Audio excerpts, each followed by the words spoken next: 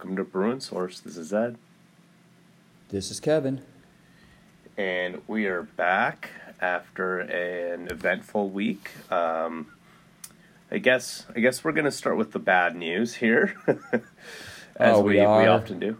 I think so. Let's just get it out of the way, and then we can move on to happier things, also known as basketball. Rip the Band-Aid.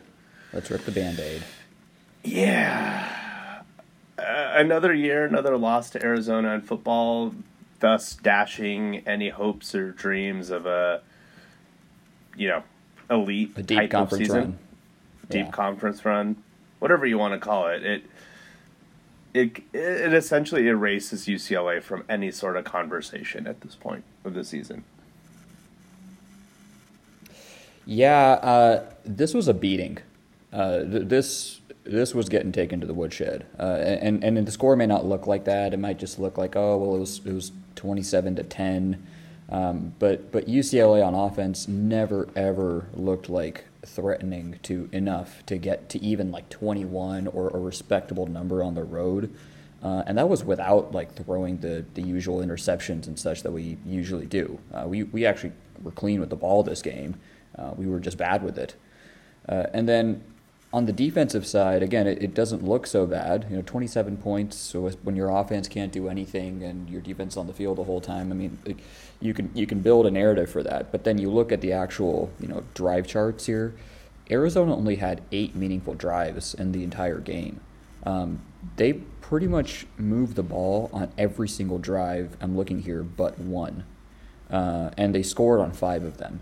So success rate was very high for Arizona, and primarily because they could keep us in conflict. I think what we've seen from UCLA's defense, and I think this is a credit to D'Anton Lynn, is when you're one-dimensional or you have one side of the ball that's much more better than the other, he's able to mask the personnel really well and just completely shut you down.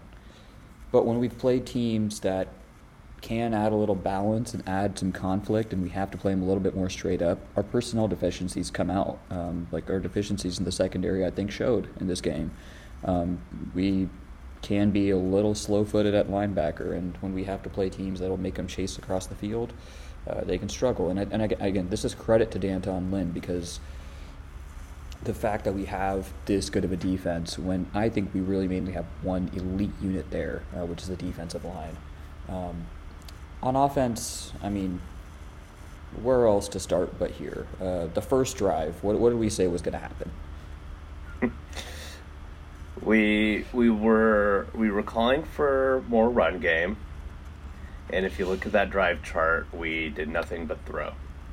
So first drive, Ethan Garber's pass complete to Logan Lair for 4 yards. Second play. Why do we want Colin Schulte to throw? Like what I've been saying this since he's thrown at this point in his UCLA career like 10 times, and I don't think I cannot remember a single completion out of his throws. I just can't. His first throw from like 3 games ago or whatever was an interception, if I remember correctly. This game, again, he comes into the game. Great. I'm all for Colin Schulte playing as an option quarterback because he does that really well. But then we have these terrible throwing plays for him that he never completes. And in this situation, the guy was wide open. He just missed. In conference play, Colin Schulte is 1 for 7 for 1 yard and an interception. That's all you need to know. And this is not a thing against Colin Schulte. Once again, this is Colin Schulte being put in a position to not succeed, to not play to his strengths. And just that I think basically summarizes the UCLA offense this year. We have serviceable running backs who do have the ability to churn out 3-4 yards at a time, if not get to the 5-6 number. They're not elite Zach Charbonnet level, but they're serviceable backs. Our offensive line has proven they're a serviceable run-blocking unit and a very poor pass-blocking unit. And Arizona was teeing off with their pass rushers against UCLA. They were getting after it every single play to where it was like literally unsafe to be back there. Like as we saw how it all played out, like well, it was. We lost all of our quarterbacks. Right, like because literally it was unsafe to like be out there because their pass rushes were teeing completely off. It was a bloodbath for our quarterbacks this game. Because everybody, Bruno Fina on the left side, like he's struggled all season long. He was getting beat. The interior was getting beat. It was frankly embarrassing. I mean, the offense in general is in complete disarray. But I think we'd be remiss to not mention this. We left, 6 points on the table, which would change the complete complexion of this game because we don't have a kicker. Chip Kelly finally made the kicking change. We bring in Blake Glessner in instead of Lopez. Great. I'm all for this move. Lopez has been struggling. Well, the result? Not much better. If it was better at all, it might have been worse, actually. Not sure. It was just these are chickens coming home to roost when you don't recruit a scholarship kicker.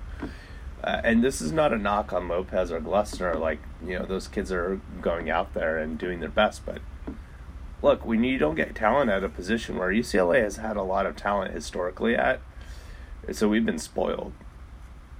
But the chickens came home to roost, and they've been coming home to roost all season long because we don't have a kicking game. So when we get into the red zone and with this offense, we stall more often than not.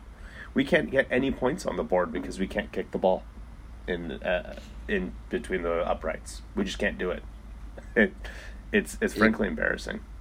It's not a good formula because we can tell from the games that we have won that the way that we need to win with this team is to control the game with our defense, with our pass rush, and then run the ball and just take points when we can.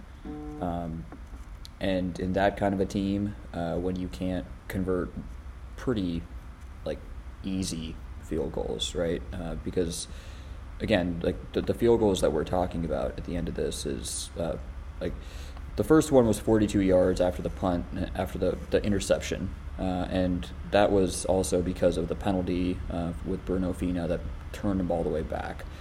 The second kick, 41-yarder. So again, that fine. You know what? I guess a 41-yarder. Are we calling that hard now? And then the one we made was 29 yards. So it looks like our range is pretty much 30 and in. That's hard. That's really hard to play with there. And again, specialist kickers, special teams in general, never really been a strength of UCLA's. And when you have an offense that's like this, that's when the chickens come home to roost. So, we're at this juncture of the season now where we have 6 wins, 3 losses. Best we can do in the regular season, besides the bowl game, is 9-3. I have to ask the question because I think there's already a lot of people asking this question. Is it time to move on from Chip Kelly? And I think I've made myself pretty clear on Twitter or X, whatever it's called now, about my stance on this, but I'd like to hear your stance on this, Kevin. This has always been it's kind of interesting and it's not really interesting because on one angle, the numbers for Chip Kelly kind of speak for themselves. We've had 6 years of this. It's not like a 1 or 2 year reaction. His record when it comes to games against any team that finishes with a winning record is just terrible. And so David Woods from Bruin Report Online, he tweets about this over the last week. So for coaches that at least got 5 years at UCLA, Chip Kelly would need to win 17 straight more games against teams with a winning record to equal Jim Mora. He would need to win 9 straight more against winning teams to equal Carl Durrell. 16 straight more to equal Bob Toledo. So we have a spectrum of coaches here, right? We have bad coaches like Carl Durrell, and we have what were, all right coaches that had their good years like Jim Mora and Bob Toledo, and Chip has significantly underperformed all of them. So the performance would indicate, it's time to move on. And with that said, I think people wanted this to work. People wanted this whole narrative where, hey, the first 2 years we had to go through it and suffer and then build it up to this point where we won 8 and 9, and we're probably going to end up winning 8 games again this year. So, like, people, I want that to be true. I don't want to sit here and feel so bad about our football team. But yeah, when we you all look wanted to look back and say, Right. hey, the ends justified those means. And I don't think the record is so bad as, the whole thing is just fool's gold. Because whenever we play a competent team, it's not even a good team or a great team, but a competent team that just has some balance to give you, that has something on defense that can hold you back, we lose. It's just the history of the Chip Kelly era. We lose those games. Very seldom have we gone ahead and won, and the only year we did was last year. And every time that it looked like this thing could, take off, like, hey, we beat LSU, well, we come back and lose to Fresno State and Arizona State. Last year, we beat Utah and we beat Washington. And then, oh, wait, we get our pants kicked off by Oregon, then come home and lose to Arizona. It's just always, we've never been able to fully push it all the way there. And I think a couple things really stuck out against Arizona when we played them. Arizona should never be out-recruiting UCLA. Okay, like, we're not comparing this to some great football powerhouse. This is Arizona. And to a man, they all just looked better, to be completely honest. Like, their receivers looked like big, strong, fast receivers. On defense, they had some big dudes that could rush the passer. They had some guys that can run. We shouldn't be able to turn on the UCLA-Arizona game and see a talent mismatch going the other way. And that's, in my opinion, what we saw. And that, to me, is what makes the whole thing scary going forward, is we have never had a good system of player acquisition. We have never really had a way to sustainably replace productive players as and when they move forward. And this year is when all those chickens have come to roost. We have missed in the transfer portal this year. It has not been what we have gotten in the past several years. And that has come to roost. And yet again, that's what makes it so hard, because we're probably going to go 8-4, and who knows with our administration what happens with that. This is what I'll say. So again, like I said, I've made this very clear. I don't want Chip Kelly as head coach at UCLA anymore. I really haven't wanted him as a coach for the last year or two. But this is really kind of the nail in the coffin at this point. I think you've laid out the case around why we shouldn't have him in terms of his record and his wins losses. I think there's a plethora of other reasons, and recruiting. There's a plethora of other reasons, including not being able to hire a defensive coordinator for the last several years until really this season, which held us back a lot. That has been a huge black mark, I think, on his tenure here as well. I think this season, none of these other games matter. Actually, I'll take that back. If we lose to ASU this Saturday, and we'll get to that game in a minute, we should fire him on the spot. I don't care about buyouts. I don't care about any of that. That would be a straight up absolute embarrassment. ASU's not a good team. I know they've been playing better, but they're not a good team. That should warrant a firing immediately. That being said, I don't think any of these other games matter in terms of how we approach Chip Kelly, except for one. It's going to be the USC game. And if we lose to Southern Cal and go 8-4, I think he's gone. I don't think you can keep him at this point. That's also a losing record against SC over 6 years. Well, and if and, he and wins, this is, yeah. Oh, I think if he wins, then he might survive. Unless he loses to ASU, then we have a different conversation. But again, let's go back to our our postulate that we have formed, over 6 years now. Generally speaking, we don't lose to ASU. And now ASU has improved. They beat Washington State a couple weeks ago. That was their first Power 5 win, but they got their doors blown off last week against Utah, and we play them at home and in front of a nice, quiet, empty crowd. So I don't. No one's going to be at the game. No one will be at the game. The last game against Cal, I guess Cal offensively, Jaden Knott, he's been really good, but they've been going around pretty much getting pants by everybody besides SC. So I don't see us. This has been really predictable. And then USC to me is a toss-up because they're a team that will finish with a winning record. And if they finish with a winning record, then, who knows where that, like, Chip Kelly generally has prepared for that game well. But at that point, you're right. The record would speak for itself. It's a losing record against USC. And that would be good. He has to win this season, by the way, against SC to be 500 against them. So it's not like we're going to be in the positive column here if he wins. This is just to get to 500 against SC. Yeah, and even the stuff about he hasn't been able to hire a defensive coordinator for, so many years, like, I could even get past that if we could now say, well, hey, he's got the defensive coordinator and we're showing signs of health, like, overall in the program. But I think what we see is that he's not someone that is very complete in terms of how he constructs a football program. He worries about the offense. He completely neglects special teams. We've seen it for many years now. He has neglected defense completely until this year. And this is kind of scary because what we're seeing is that we have a defensive coordinator that's masking personnel really well to make us the defense that we are, and all these guys are going to be gone next year. So how do we replace that talent? Well, we're going to have to go to the transfer portal, where this year we did not have the success rate that we had years before that. And remember, the years before that, that was pre-NIL and just at the very beginning of the transfer portal. There's no secret anymore. Everyone's going to the transfer portal now.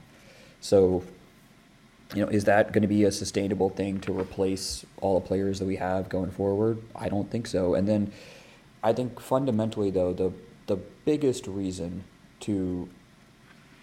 that I think the administration may move on this, even if we do go 8-4, or maybe even 9-3, there is zero juice here. There is just no juice in this thing. This has gotten to a very pathetic level of apathy from UCLA, just alums, fans, the school. To see these kind of crowds come out, and to see a coach that just doesn't appreciate any of it. Like, he this week he's trying to blame the media for dividing the team and dividing the fan base, as if like the media is the ones that are making sure that these narratives about your team that is losing on the field are out there. It's just, it's clear that he has a certain way he wants to do things. That's fine. That's his choice. It doesn't work. It doesn't work. And we've seen 6 years of it. The moment we don't play 3 FCS teams, like, we could be in for some trouble. But even with that, again, I don't know how you can kill fan support even more than what we've already killed it. You can't. It's literally non-existent. You go and Colorado, the Colorado game withstanding, the Rose Bowl's been empty for the better part of the last 2 years, really. I'm not going to count the couple of years before that. Obviously, there was a COVID year in there as well. It's been a graveyard, man. It's dead because nobody cares. I think people even kind of have caught on. Even the most casual fans have caught on that, like, look, yeah, we might win a game here or there, and looks like we're gaining momentum, but this is not sustainable, and it always falls apart, and that's consistently happening with Chip Kelly. And that's within the context that you just mentioned of having pretty soft schedules the last couple of years. I think there was a really great opportunity at the beginning of this season to start rebuilding that fan base again. Coming off last season, again, it was a disappointment, but still largely a success. There was some buzz around the program. There was some positive improvements, and then we lay this dud of a season so far, losing any meaningful game at this point, and it's really, I think, put the nail in the coffin again of rebuilding fan support while Chip Kelly's here. Look, I don't have any interest in going to the games myself anymore, while he's head coach. If we go to whatever mid-bowl game that we get to, if Chip's the coach, I probably won't bother making the trek out wherever it is, especially based on last season's bowl game and how that played out. It's just, there's a level of apathy that I think Chip Kelly actually has that is now going downstream into the fan base, and it's impacting. I'm sure it's impacting revenue. I'm sure it clearly is impacting, attendance. It's a mess. It's a mess, and I don't think it's sustainable to keep him another season, regardless of buyouts, regardless of going into the Big Ten. We haven't even mentioned this level of play going into the Big Ten, and not to say that Pac-12 has been very good this year itself, but this is just not going to work, and I hope that Martin Jarman understands that, especially for a guy coming from a place like Ohio State. 8-4, 9-3 on the surface might look okay, but we know long term the health of this program is not great. We are on life support here. Who knows what's going to happen next season, right? From a roster perspective, we might not have Ethan Garbers or Dante Moore at this rate. And I wouldn't blame them. I wouldn't blame anybody who transfers out at this point. So, well, and that's the thing, because that's where I think this gets really interesting, because in today's market, it's not just about trying to get in talent. It's retaining your own talent. And if UCLA doesn't have the donor support and they don't have the funds to, essentially pay their players, anyone that's worth their salt is going to go out and see what they're worth. And that takes you to a very dangerous place. That takes you to a spot where pretty much you're taking some also-rans in and trying to go and put together a team. And if that's the way that Chip Kelly wants to play this, then, again, hopefully, like you said, Martin Jarman sees the writing on the wall there. To me, I think I hope what he has realized is that UCLA fans are not stupid. We don't fall for just, we're 8-4 and we're 7-5 and we're 9-3. We see what happens. We see whenever we play any competent team that we get our pants ripped off every single time. And there's also been signs that, hey, we just take it a little bit further, and I think they'll start to come back. But we've never done that, and that Martin Jarman has to see that.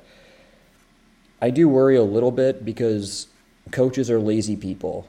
We've seen this too much with our basketball searches, where they're lazy, they're narrative driven, they don't do a lot of homework, and it might be very easy for a lot of coaches to say, Chip Kelly couldn't even win there, and he was winning 8 and 9 games every year, and they never came to games, and they don't care about football.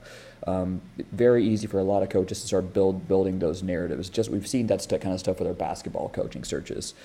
But even with that, at this point, I think anybody... You have to take that risk. Anybody could come in and inject more juice than what we've got right now, because it's zero. I think keeping Chip Kelly as the coach is a bigger risk than going out to hire somebody. And I do think that media narrative, yes, I know Chip Kelly has a lot of friends in the media, at the national media level, talking about this. But you're starting to see some rumblings. Sports Illustrated had an article kind of detailing why Chip probably shouldn't be coach anymore. I think the fan base in general has woken up largely to that conclusion as well. I mean, we ran a poll, 3 weeks ago, and it was 65% already were saying that. I've seen some other folks running polls on Twitter in the last week or so, and it was up to 70%. people, and we had like 200 people respond to that. So, to your point, yes, the fan base is not stupid. You don't have generally a stupid fan base with a school like UCLA, which is an elite academic institution. Like, people aren't sitting there being duped by these shallow, records that they're trying to flash in front of us, trying to create hype. It's very easy to look under the hood and say there's something wrong here, and it starts with the head coach. He should be fully accountable for that, and if he has not been able to fix it in 6 years, I don't have any confidence he'll be able to fix it ever. And we need to move on. And with that being said, we still have a game on Saturday. And there's a lot of buzz around disunity and blah, blah, blah around the team. Obviously, we don't even know who the quarterback is at this point. We haven't known who the quarterback is, but from a health perspective, who knows if Ethan Garbers or Dante Moore are going to be actually ready to play. They're practicing. The O-line is, again, still beat up and not good. ASU is not a good team. They're in a rebuild themselves. They're not a good team. Historically, yes, we've beaten them. We're at home in a small crowd, I'm sure, but still at home at a 6 p.m. kickoff. Yet, I wouldn't be surprised if we lose this game. I don't know why. I just don't feel great about it after the last week. And there's just, to your point, there's no juice. And if that hangover carries into this week against ASU, like I said earlier, I think we leave Chip at the Rose Bowl. Or leave him in the parking lot. I don't care. Just, he should not come back to Westwood. Off of Rose Bowl property. Yes, maybe in the city of Pasadena, we can drop him off. That'd be a very nice place for him to be after doing something like that. Maybe we drop him off not somewhere so nice. I think the main reason you feel like that is because of the quarterback situation. Our quarterbacks are bad enough as it is, and if they're not going to be there, like if it's going to be Colin Schlee that starts, that gets one-dimensional real fast. Now, maybe with that said, like that literally forces us to only run the ball. Maybe that ends up like being all right, but no, that gets one-dimensional really fast, and that's probably how you lose to ASU. ASU has improved over the year. Last week, notwithstanding, I mean, going to Salt Lake for a team that's in rebuild mode can always be a little humbling. But I mean, they played USC tough, several weeks ago. Then they went ahead and played Washington really tough. They almost beat Cal. They almost beat Colorado, and then finally broke through against Washington State. It looks completely broken now, by the way. Yes, that thing looks pretty broken. Had a kind of a comeback at the end last week against Oregon State. But yeah, I mean, Arizona State, they've improved. Their coach is a defensive is an offensive coach. Kenny Dillingham. Who knows? I guess who knows if we don't have our quarterbacks out there and Chip still insists on throwing the ball every down to start the game. We absolutely could get beat. Who knows? The other thing with UCLA is, I mean, sometimes we've seen this with basketball, and this is a different administration. It's a different athletic department now, but sometimes this needs to go into the gutter before people actually make a change. Chip's buyout is interesting because December 15th is the date that the buyout reduces. But if you wait till that point, and I think this is why they've done it this way, the early signing period is December 20th, I think, or somewhere around abouts. You have 5 days to recruit. So, maybe going into the gutter here wouldn't be the worst thing for the program. Well, I won't ever root against the team to lose a game, but I hear your point. I think, again, I expect us to beat ASU. They're not a great team, but like I said, I wouldn't be surprised to lose if we don't have quarterbacks. And the weird thing is we have young guys on the roster, even if Schley and Moore and Garbers are hurt. Like, we have Justin Martin, who allegedly has some talent. We have Chase Griffin, who has played in games before as a backup and actually has looked pretty serviceable. He's a smart, heady player. He's undersized, but he can, make some short, intermediate throws and moves the offense. So we have options, but I just don't know why Chip refuses to go to anybody when we're in such desperation mode with injuries at that position. But again, it sounds like one of those two guys between Garbers and Moore will likely be healthy enough to play based on what is going on in practice. And ASU is a bad enough team where if I think either of them are healthy enough to play, we can win, and we should win.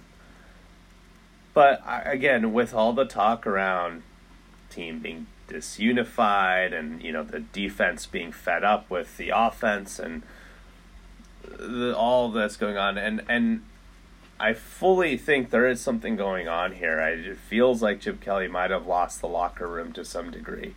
I feel like when there's some smoke, there's generally a fire with these types of things. And if there is no motivation across the team to actually go perform at a high level, then losing is completely on the table here, regardless of if we have a quarterback or not. And we'll see. But yeah, there's a lot of doom and gloom right now, and it's carrying into this game, and we'll see how the team responds really after that defeating loss.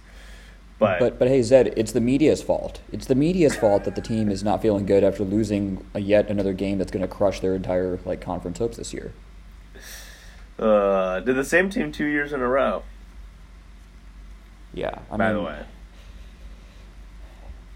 This is usually the point when coaches start talking like this, that's when you know that they're kind of feeling it. Yeah, agreed.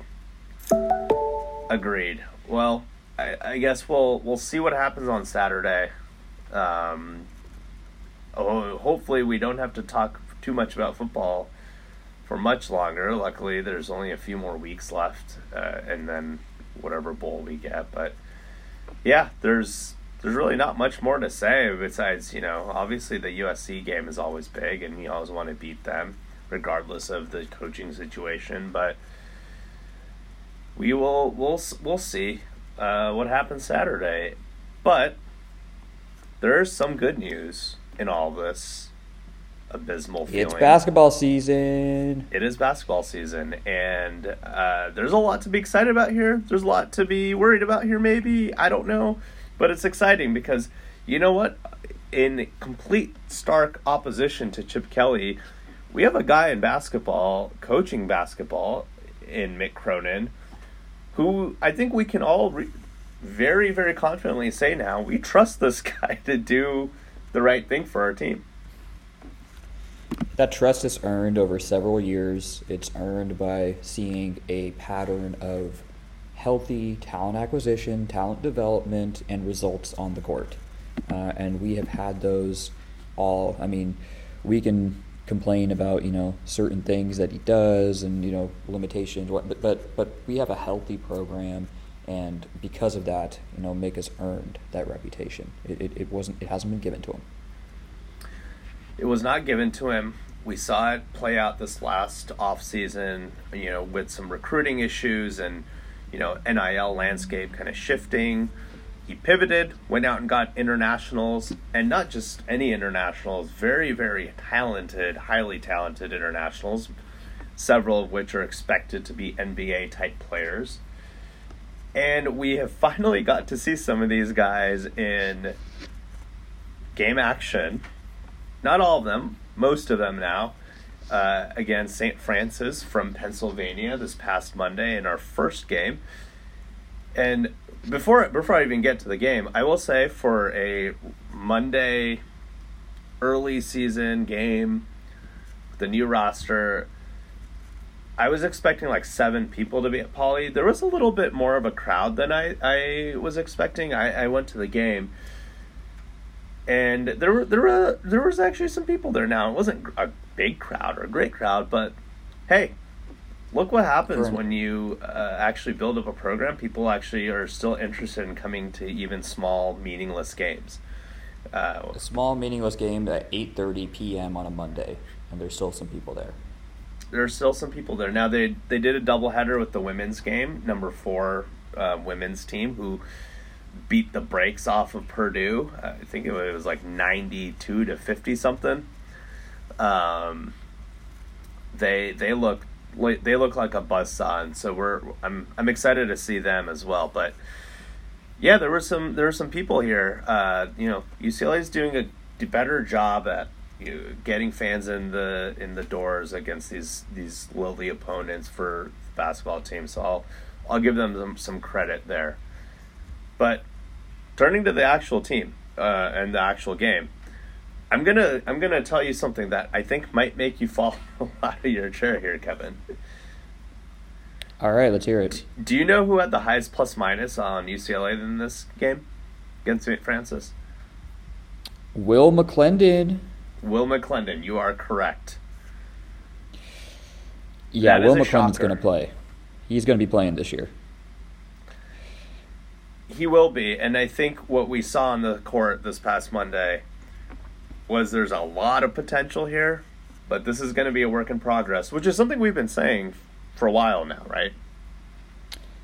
I don't think too much was surprising on Monday. So first off, when you have a team this young, the first thing that I'm worried about is just make sure we win the game and make sure that it's comfortable, and then you can try to coach and learn and grow from there. But we've been through enough seasons where you lose these kind of games, and then the season just feels over. So with a young team, that's a good start. There's cupcakes, there's low majors, and then there's what we've scheduled to start the year. Like we're scheduling like sub 300s and Ken Palm teams to start out here. So. And I think that's a good thing. We don't need to get over our skis right now because from the looks of it, we could use the reps. The actual game itself, Mick usually has established a pattern over the last 2 years where he has a couple guys, 2 to 3 guys that he really trusts, and he is going to ride and die with them. And this year, it is clear who those people are, at least at this point in the season. And they are Lazar Stefanovic and Adem Bona. You gotta love how Mick is just straight with the media with the stuff sometimes, as compared to our other coach that we cover here. And I think in the early part of the season, this is absolutely true. Those who pass the ball to Adem Bona will play.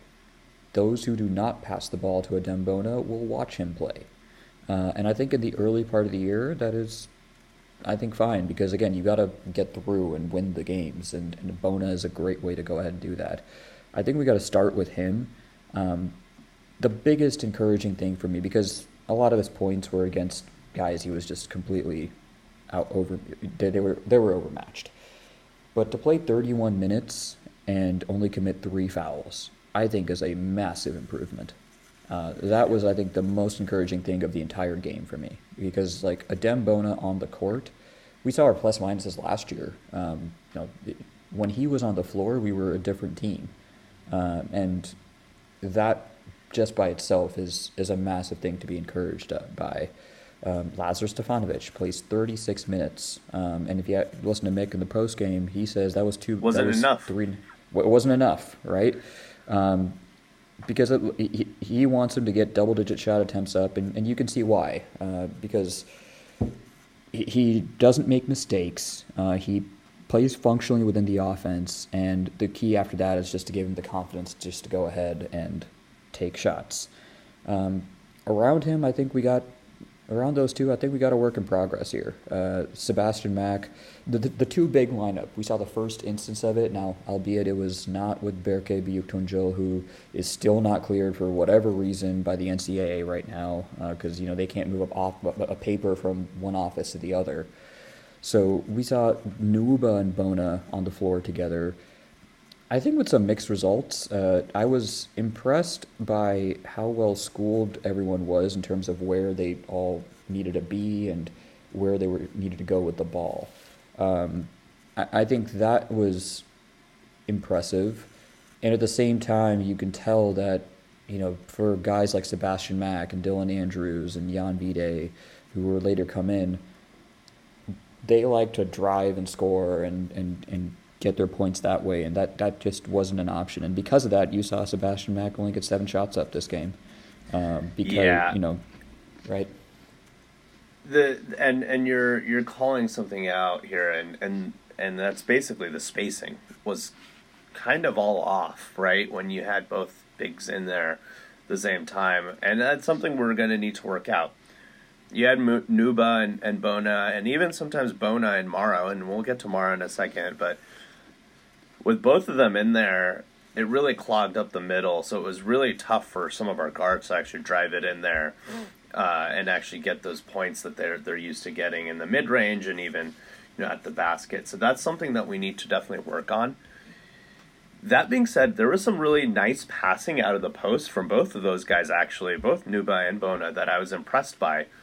Kenny Nuba looks like a completely different player this year. And again, we're not talking about a really good opponent here or anything, but he looks leaner, he looks quicker, he looks more athletic, and he feels like another guy that I think is going to play a lot more just because I think Mick trusts him to know what to do. And he's done that over his career at UCLA. He's been that guy who takes the charge or does some of the dirty work. But Kenny Nuba has been impressive from an early season perspective. Like he looks like an actual serviceable player now, and he's hitting his free throws. He was 2 for 3. He gets fouled and he's making shots at the free throw line. So I think he's going to be an important piece to this team. But yeah, the spacing, man, the spacing was rough at times, and I think that lends to a different aspect of this team that we need to improve as well. It's 3-point shooting. 3-point shooting is not great still. We need guys to step up. That being said, Yeah. we did see McClendon hit one very confidently too. Yeah, he only took 1 3. He made it. The 2 other shots that he took in the game were a little ugly, but he hit his 3. He made both his free throws. And I think the reason he's going to play early on is because you saw St. Francis try to apply some pressure, in various parts of the game. And I think some of our passing against a team that is quicker and has some more length than St. Francis, I think we would have been in trouble a little bit. And Will McClendon is someone who he knows how to handle the ball and get out of those situations, whereas like a Sebastian Mack at this point in his career may not. So you might see a lot of Dylan Andrews and Will McClendon and Lazar Stefanovic in the early parts of the year, especially when we go to Maui, when we're going to play teams that are going to try to poke the ball away from us, and we're going to need them just to get it up the court. So I think Will McClendon will play a lot for that. He's going to play because he's tough and he gets rebounds. He has to, I mean, this was a great step in the make your threes direction. I'm hoping he can build on this because everything I said about all the other things is great. If it's 4-on-5 on offense, like our spacing is bad enough as it is, like that'll get bad. So the best thing we can hope for is that he is going to improve his shooting from here. Yeah, he needs to really step it up on offense for sure. Like you said, he does the little stuff, but he just hasn't been hitting shots. But this is the first 3 I've seen him hit in a very, very long time, and he shot it confidently. So maybe there's something to build off of here. I will start believing in his 3-point shot once he hits like 2 or 3 more. Until then, I'm still a little skeptical.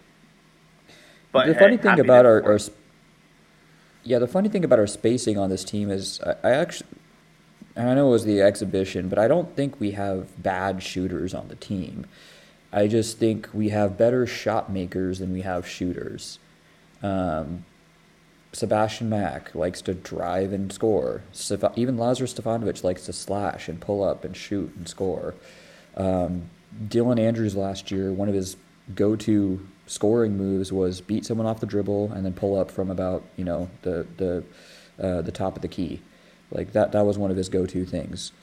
And this particular lineup with Bona and Nwuba probably lended itself not the best to those kind of strengths. Now, we got to see it with Berke in there because, what kind of a face-up game does Berke have? I think that might change things. So that we still have to see. And then there's Adaimara. We got to talk about Adaimara. He's going to be a project, I think, this year. At least early. This is where I think we got to let any preconceived notions go about these international players because it's like a recruit, like a 5-star recruit. We've seen enough of these at UCLA, right? Where, they're rated 5 stars because of their potential, but are they how ready are they to contribute like right now today?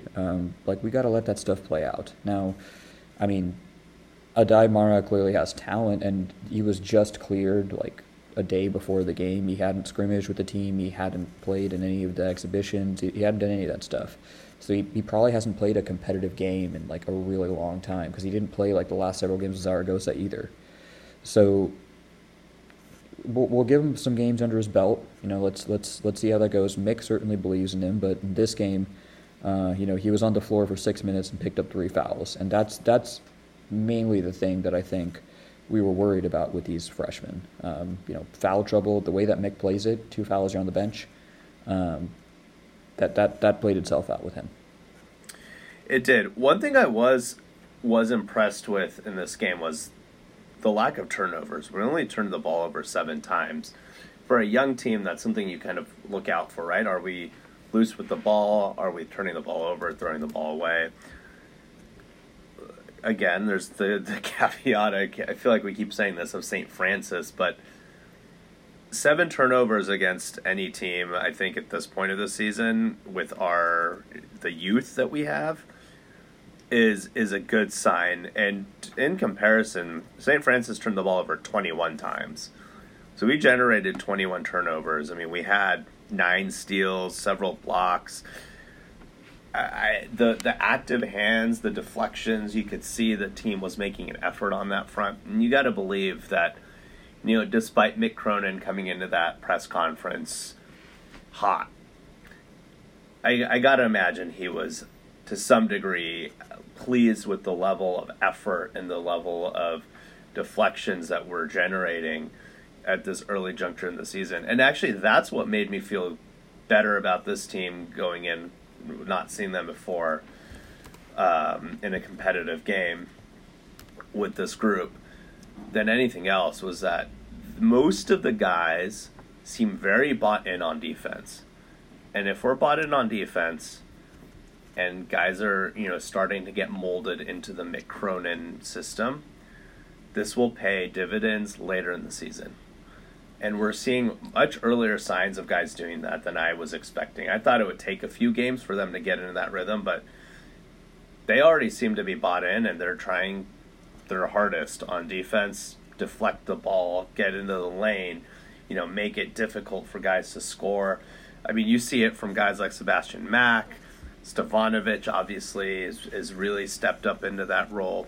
But even guys like Brandon Williams, he came in, he only played 4 minutes, but in that 4 minutes, he played 14 minutes. He hit his free throws, he got several rebounds, 5 rebounds, got a couple of assists in that. Like he's a guy who's actually impressed me a lot. And both the Williams really. And so to get guys who are young, freshmen, never played competitive college games, bought in this early is nothing but a good sign for this team in the future. And by the future, I mean like this spring. This is going to be a really dangerous team if these guys are starting to buy in already. So I'm excited to see how these guys keep learning. Again, 1 game under their belt at this point, but there's a lot to be happy about. One guy we really didn't see was Ilan Fiblé in this game because of those damn scooters, man. Can we talk about scooters for 1 second, Kevin? Yeah, I don't get it. I mean, what do we need a scooter rule? Is that allowed? Like, would that be allowed to enforce? I don't see why not. It should be a team rule at this point. How many guys have we had hurt on scooters? The one I very vividly remember was Johnny Juzang a couple of years back, hurt his wrist or ankle, or I don't remember exactly what the injury was, but he was held out a game or two because he fell off a scooter. Like Fiblé, again, same thing, got hurt on a scooter. And I see these guys. I go to games in Westwood, and you drive through Westwood now. This is obviously a lot different than 10, 12 years ago when we were in school. There's scooters everywhere. There's kids scootering around literally everywhere, and they're so goddamn reckless. They're just, off the curb into the lane, making turns without really indicating any turn into traffic, like just doing wild things. And I get it, they're college kids, they think they're indestructible, but man, from a basketball perspective, I would love to get rid of scooters completely. Yes, I sound like an old man yelling at the clouds here. Very boomer mentality with scooters, but can we just start with basketball, or the basketball team, banning scooters? Like, Mick, can we do that? I don't see why not. Didn't Bona fall off a scooter last year too at some point? I think he did. Yeah, someone else fell off a scooter. I don't know how Mick, just his personality, how he hasn't just full-blown gone out on them. And Westwood, again, is like so hilly, and there's, all that kind of stuff with it too, that it's not very hard for those kind of things to happen. So, but I don't know. Somehow it just only happens to players on our team. I don't know why. But that was the other thing about this game was we didn't have our full we didn't have two of our four international players, which is Ilan Fiblé and Berke. And so the only ones that we did see, Ian Vide and Aymara didn't play so much. So this is again where preconceived notions, let a few games play out. And then we'll know more about who should be playing, who won't be playing, so on and so forth. Agreed. And even the guys who play, keep in mind, Dylan Andrews is coming off a short injury but hasn't played, shaking off some rust here. Adapting to his expanded starting role here. I think he played under control for the most part. He just needs to score a little bit more, but he had 3 assists, only 1 turnover, I think. So there's some things to like there.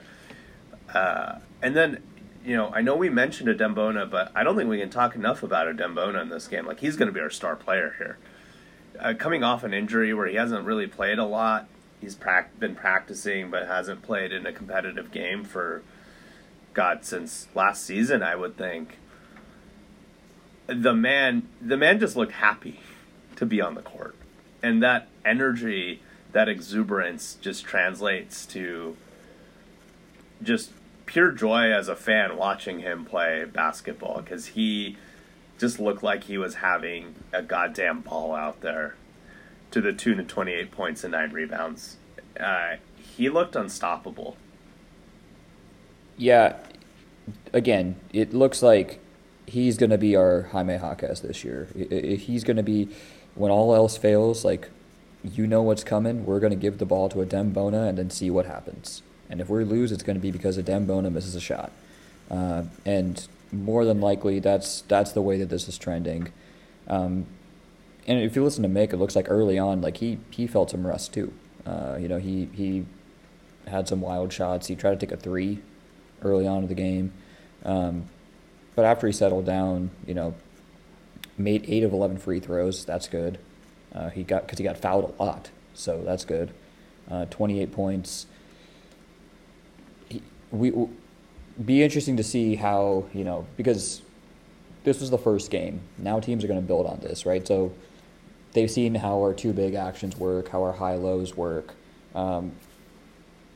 Eventually, by the time we get to Maui, everyone's going to know what's coming with that stuff. And so what are the counters, and what are the other moves that we take if once people like take those next steps.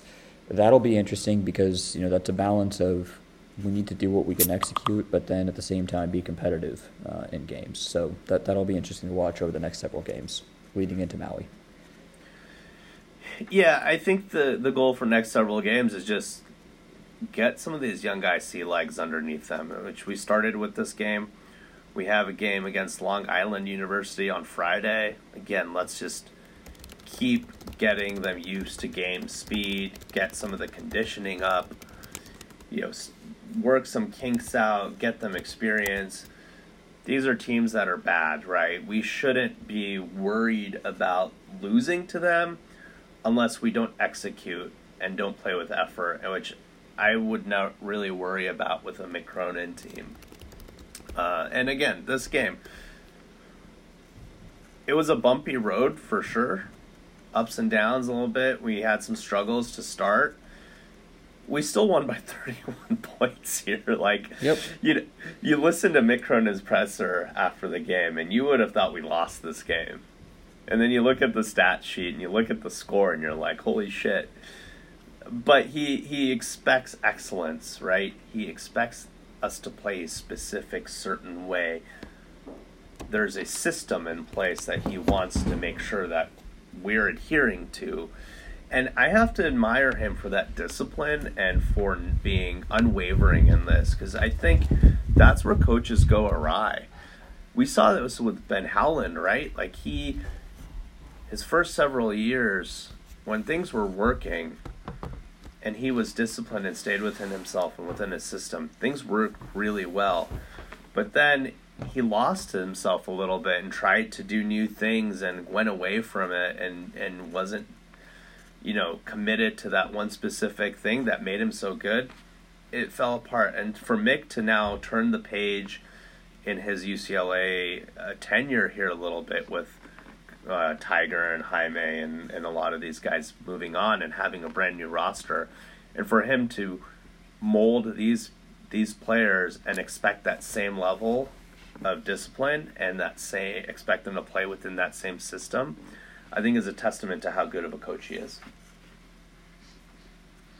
Yeah, all these players that came in knew what they were getting into.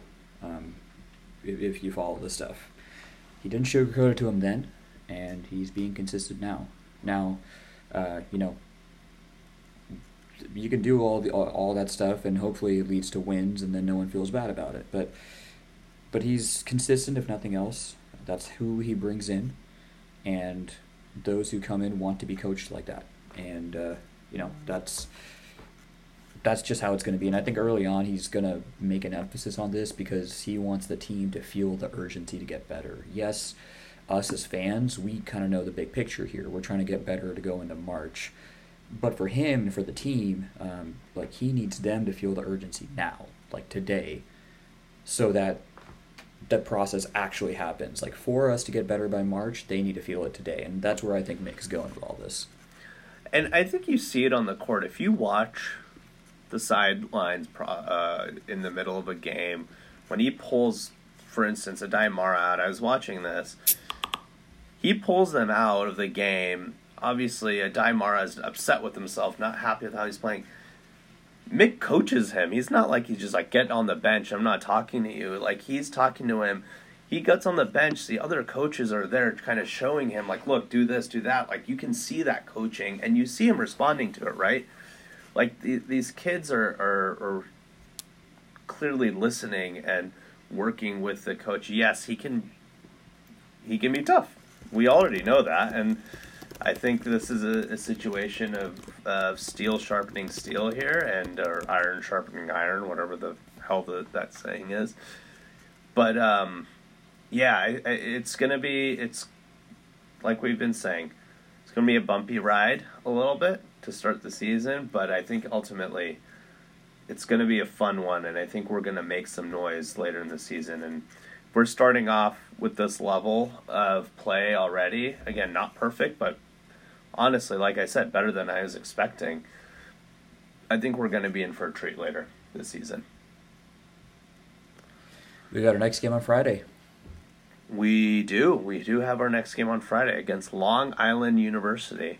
I have no idea where they are on Long Island, but that is the school we are playing. Another 8 p.m. on Friday. Hey, I'll take it. That's 8 p.m. on a Friday is not a bad time, I think, for a Los Angeles crowd perspective. You avoid some traffic, easy to get to after work. It's not the worst thing. Bad for TV, but no one's watching UCLA Long Island anyways on the East Coast, unless I guess if you're a Long Island fan. Cool. Anything else? I feel like we covered a lot here. I think we got it. All right. Well, with that, I think we are going to sign off. As always, follow us on Twitter. Retweet us if you like our content. Share with your friends. You can find us on Spotify and Apple Podcasts. And as always, go Bruins. Go Bruins.